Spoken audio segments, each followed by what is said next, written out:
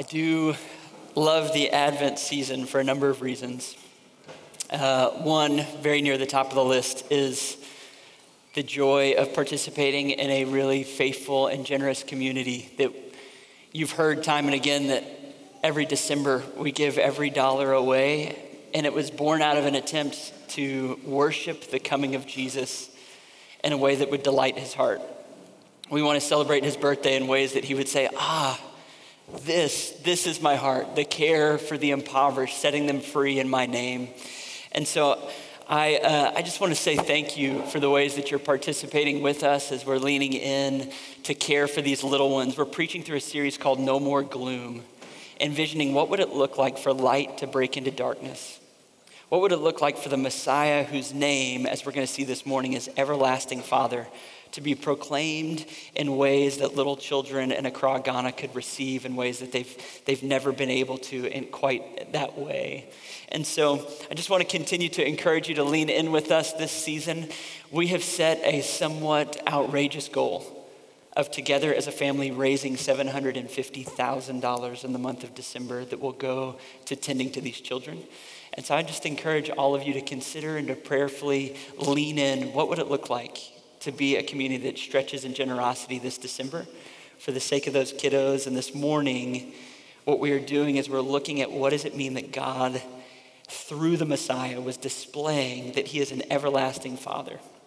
And so as we pray that God would prepare our hearts for this text and for that work, we're going to ask that no more gloom would be the story that we're rehearsing together. So if you would join with me in prayer, and let's dig in. Gracious God and Father, we thank you that in Jesus, light dispels darkness. And that where there was gloom and sadness and a sense of being stuck or a feeling of worthlessness, that into that space, the love and the light of Jesus shines brightly. I pray for any of my brothers and sisters today that feel stuck. For any that have been tempted to feel like their life doesn't have value, worth, and beauty. I pray that today, as we see you, Jesus, revealing the love of the everlasting Father, that you would restore us, encourage us, bless us. You're welcome in this place. We ask these things in Jesus' name, amen. The voice of a father carries great weight, does it not? So much is shaped by what is said or what goes unsaid. One of my favorite memoirs that I've ever read is one called Open, written by Andre Agassi, the great tennis champion. And what's so interesting about this memoir is that the premise of this book by Andre Agassi is that he hates tennis. One of the greatest tennis players of all time despises tennis. And he talks about how he's hated it since he was a kid, but he became this champion. And it kind of creates this question as a reader of how is this possible? And what slowly begins to emerge is that the voice of the Father helped shape it. That when he was 6 or 7 years old, his dad built a machine that he called the Beast that would spit out tennis balls rapidly. And Andre had to hit 10,000 balls a day. And he was in his backyard on this kind of homemade court with the Beast shooting out balls. And his father would stand behind him and say, "Swing harder, Andre, swing harder." And he, for hours at 6 and 7 years old, would do that. And he tells the story that when he was 13 or 14, he remembers being in the backyard with the Beast shooting balls at him. And there he was swinging. And he heard, "Swing harder, Andre." But his dad wasn't there. He said, all of a sudden it dawned on me that my dad didn't have to be present for me to hear that voice anymore because it had become my voice. And it was in reading that book that I realized the voice of the Father carries this enormous weight, because the truth is what is said or sometimes what is unsaid slowly becomes melded with the inner monologue. It is the voice that begins to shape how we think about ourselves, how we live and move and have our being. And it's into that place this morning that we rejoice in this reality that there is a Messiah that is heralded in Isaiah 9, a Messiah with multiple names who has come, and his light dispels gloom and darkness. And the third title that we're exploring together this morning is Everlasting Father. We're going to explore the realities that in the Messiah we have access to something that is everlasting. It means eternal, without end, unchanging. It always delivers. And the thing that is being delivered is the love, the affection, the provision of a father. It's being revealed in such a way that there is no more gloom. The light breaks in. There is a new voice that shapes our identity and our direction in and through this one. What we're going to see is that to all who feel stuck, to all who feel worthless, the affection of the unending Father, the eternal and everlasting Father, is shed abroad in our hearts through his Son. And we're going to explore that together this morning. So first, to those who feel stuck, let me show you in Isaiah 9 that the audience that was receiving this original encouraging word was a group that felt stuck. And I believe that the title, Everlasting Father, was particularly crafted to help them understand how the Messiah was going to meet them in that space. Isaiah 9 and verse 1, let me direct your attention back there. I want you to pay special attention to the word anguish in this first verse in this text that we've been exploring all month. It says this: there will be no gloom for her who was in anguish. In the former time, he brought into contempt the land of Zebulun and the land of Naphtali, but in the latter time he has made glorious the way of the sea, the land beyond the Jordan, Galilee of the nations. This term anguish that's used of God's people in this setting is the term in Hebrew musak, and it literally means straight or narrow or cramped or stuck. It's this idea of unable to move, wedged in. The image that comes to mind for me is the image of a straitjacket. You know, this kind of old, somewhat, it's like a torture contraption, right? It was designed and used in years past in mental institutes, trying to keep those that might be a danger to themselves or to others bound up. But from what I understand, I've never thankfully been in a straitjacket. But from what I understand is that the frustration, the exhaustion, the overwhelming nature of it is that the more you fight against it, the more stuck you feel. As you pull and wedge, it feels like you're being hemmed in such a way that makes you feel like you're losing touch with reality. I've never been in that, but I am the youngest of 4 children with 2 older brothers, so I know what it is to be pinned down, tortured in its own right. Maybe too much information, but I'll tell you this. One of my brother's favorite pastime was to pin me down where they put the knees on the shoulders and hold the hands, and then they would spit,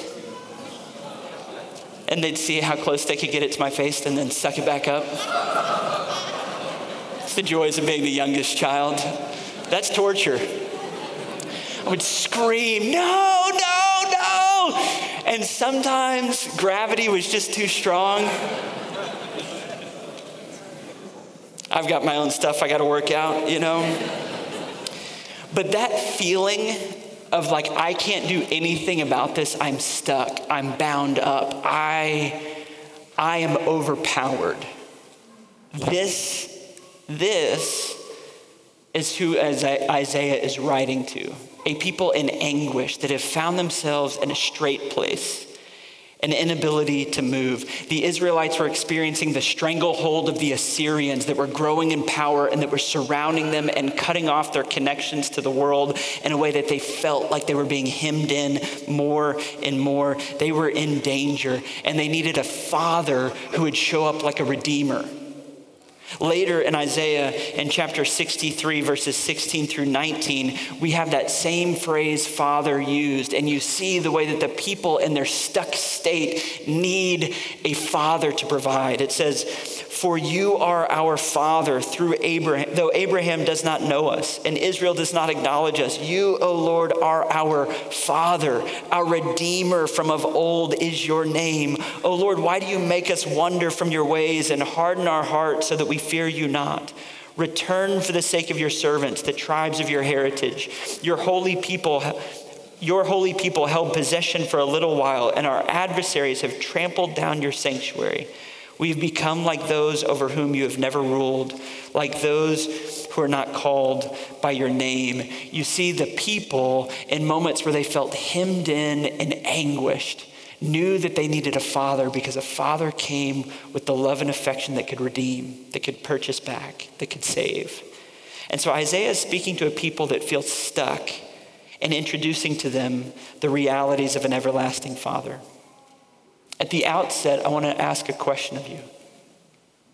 Have you been in the place recently to pray a straitjacket prayer? One of those where you just feel stuck. Maybe you're feeling it today. Maybe you felt it recently. Maybe you're walking alongside someone that feels it pointedly. I've walked with friends who have dealt with sexual sin in an ongoing way that feel like I keep straining for freedom, but the more in my flesh that I try to not do this, I just feel more and more stuck. Or friends that are struggling in a marriage that feels like it's just sideways, and all of our communication is bitter and angry, and the more that we try to fix it, the more that we feel like it's crumbling in our fingers. We just feel stuck. Have you been in that place where you've offered a prayer and you're like, I don't know what else to pray other than like, I need out. I need help.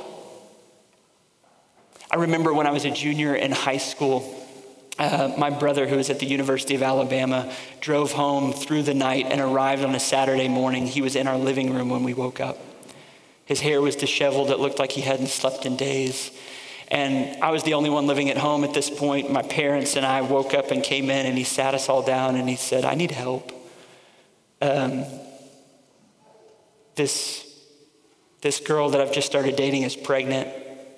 It was not what we intended. I don't know what we're going to do. He said it through tears. He said it through shame. He said it through a sense of feeling really, really stuck. It was a formative moment for me because I sat there next to my parents, and as the words were coming out of his mouth from across, my dad leapt off of the couch and rushed towards him and held him as we all cried. And I watched this moment, recognizing that in the places we feel stuck, what we need more than anything else, we need the Father.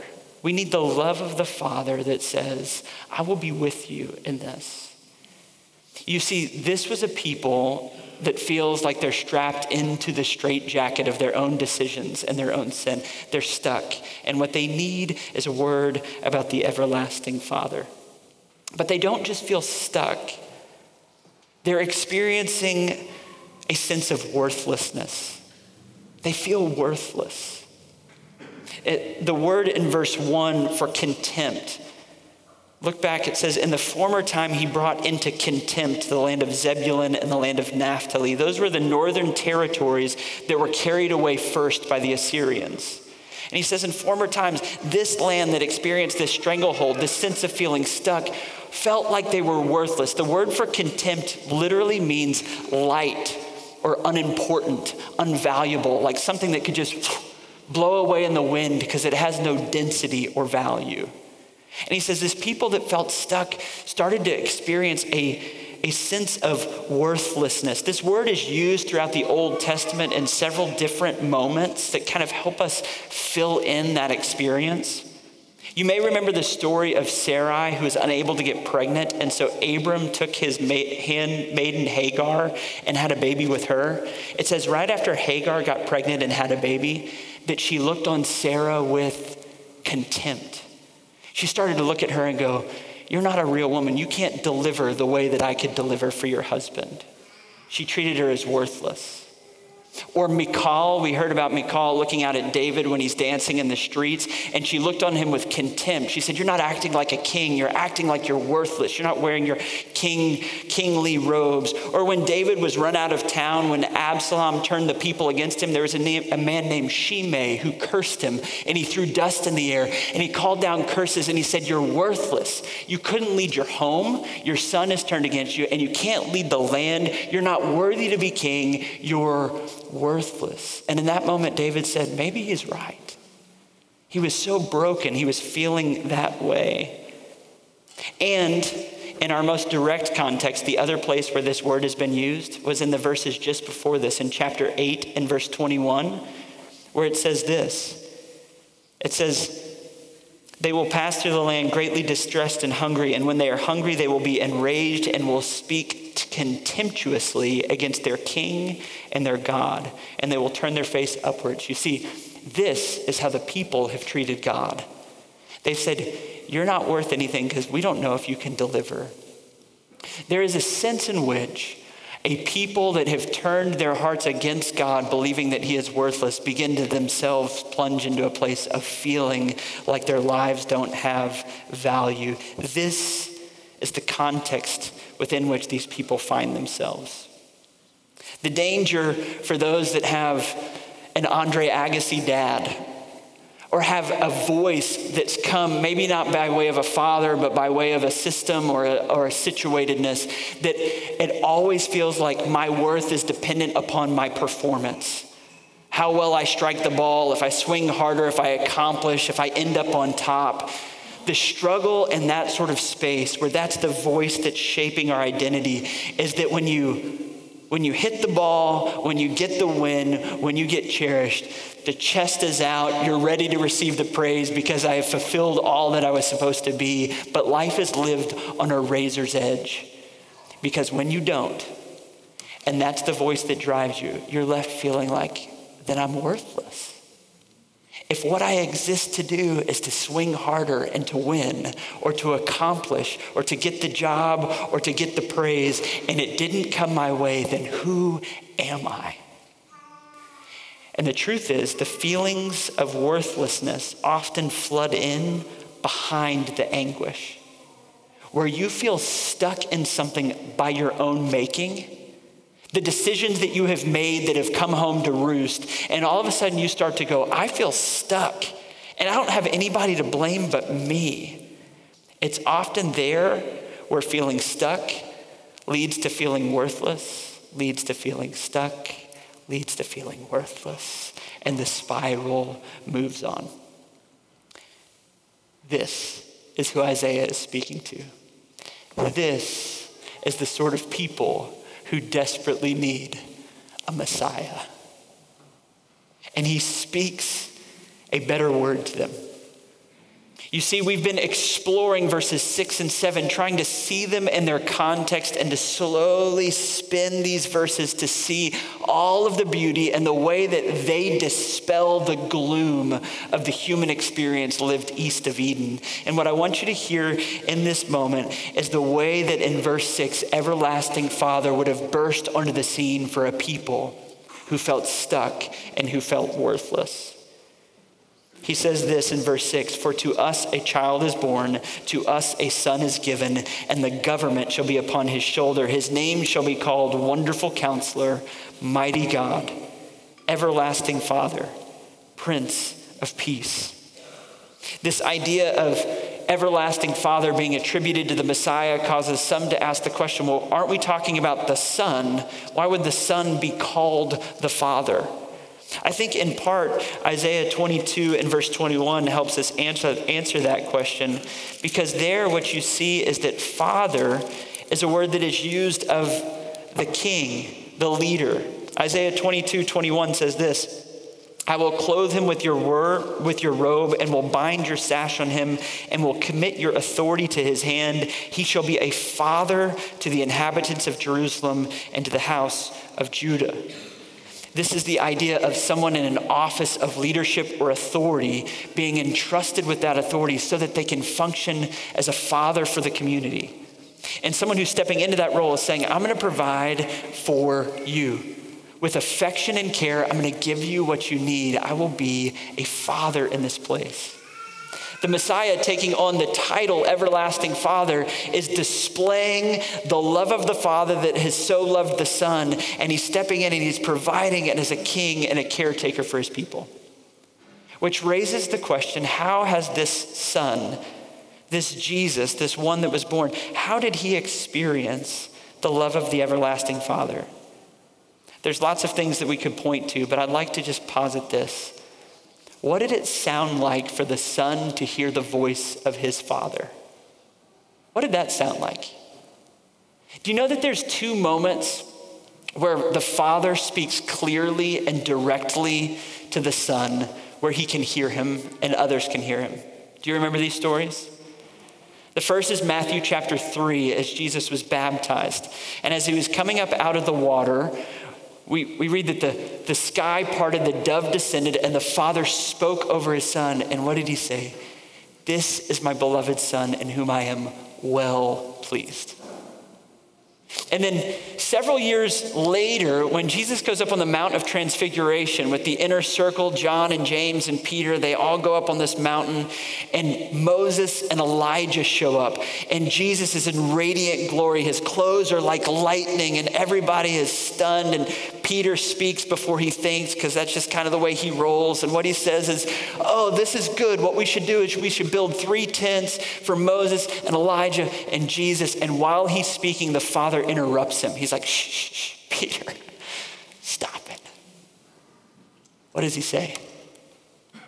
This is my beloved Son, in whom I am well pleased. What's so interesting is that in the two moments where the Father speaks distinctly and directly to the Son and lets the community hear, he's saying the exact same thing. This is the sense that you get. It's what he's always saying. It's like we're getting to peel back the veil and experience a little bit of what the relationship between the Father and the Son looked and felt like. And what you get the sense of as a reader is that the Father has so postured himself towards the Son that the baseline of his communication is, I delight in you. Like you're beloved and I'm pleased in you. And you get the sense that for eternity past, this has been the nature of their relationship, and that we and these little blips on the radar just get it kind of poking through where we say, oh, there it is. The Father's posture towards the Son is, you are beloved. I'm pleased with you. And the beautiful reality is that Jesus comes to the culmination or the conclusion of his ministry. And in a place like John 14 and verse 7, what he says to those that have been walking with him is that if you have seen me and you have experienced me, you have seen and know the Father. He says, I have been revealing the Father to you. You see that in the Messiah, we're coming to know what the everlasting Father is like. And Jesus came to help us understand the love and the commitment of the Father to those that are his. Okay, if we're reading closely and we're thinking deeply about everlasting Father and the way that the Father was postured towards the Son, it should cause us to ask a question. How is it possible? How is it possible that Jesus, who had the voice of the Father ringing in his ears and postured towards him for all of eternity past, you are beloved and I am pleased with you. How is it that he ended up pinned to a tree? How is it possible that he ended up stuck to a tree and being treated as worthless, being spat upon and disregarded like he was weak and not valuable? How did he end up there? Would you direct your attention with me to Isaiah chapter 53? 53 verses 10 and 11. This is what we read.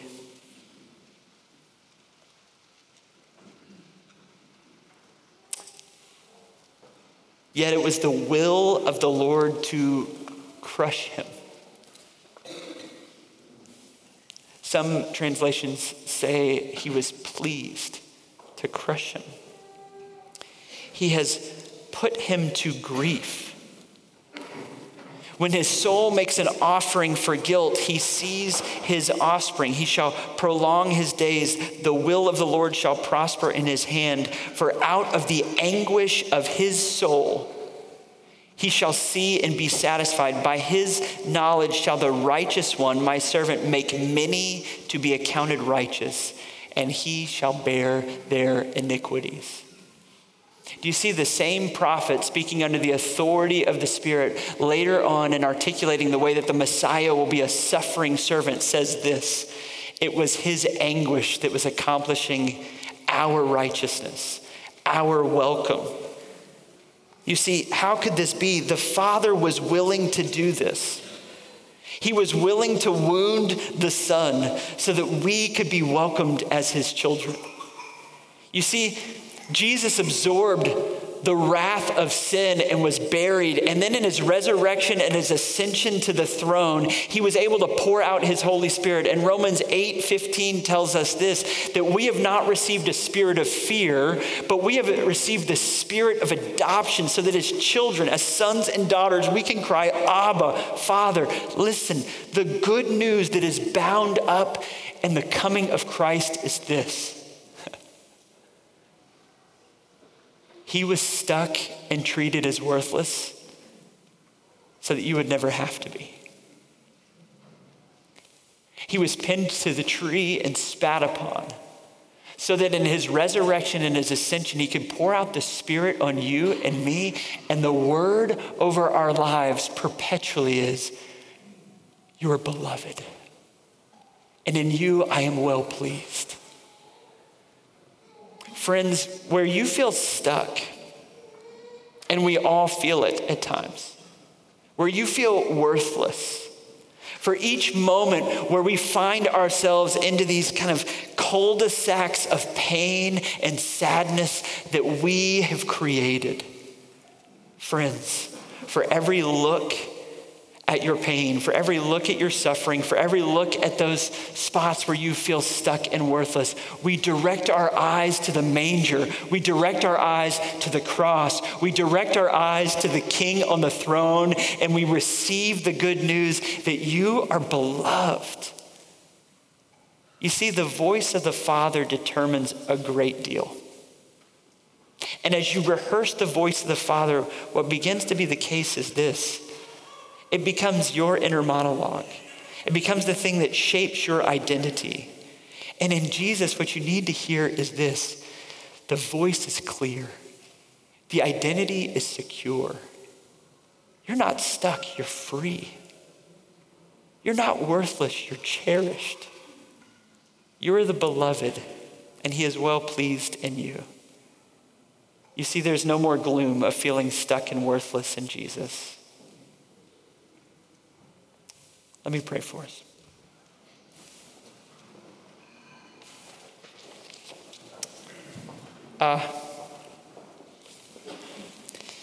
Gracious God and Father, we bless you and we thank you for the good news that is bound up in the little manger. The baby that was bursting onto the scene and reshaping the way that we see the world. We are a people prone to wonder.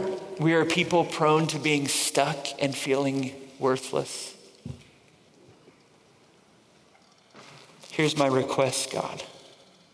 By your Spirit, would you unplug our ears? Would you open our hearts and help us to receive the good news of the gospel? Help us not to reject or to block your voice, but to receive it in Jesus. To admit that we are stuck and we can't fix it, but to experience in Jesus the freedom and the fullness that he's purchased for us. We love you and we thank you. We pray that in that freedom we would celebrate you in this Christmas season. We pray it in the matchless name of Jesus Christ, our King. Amen.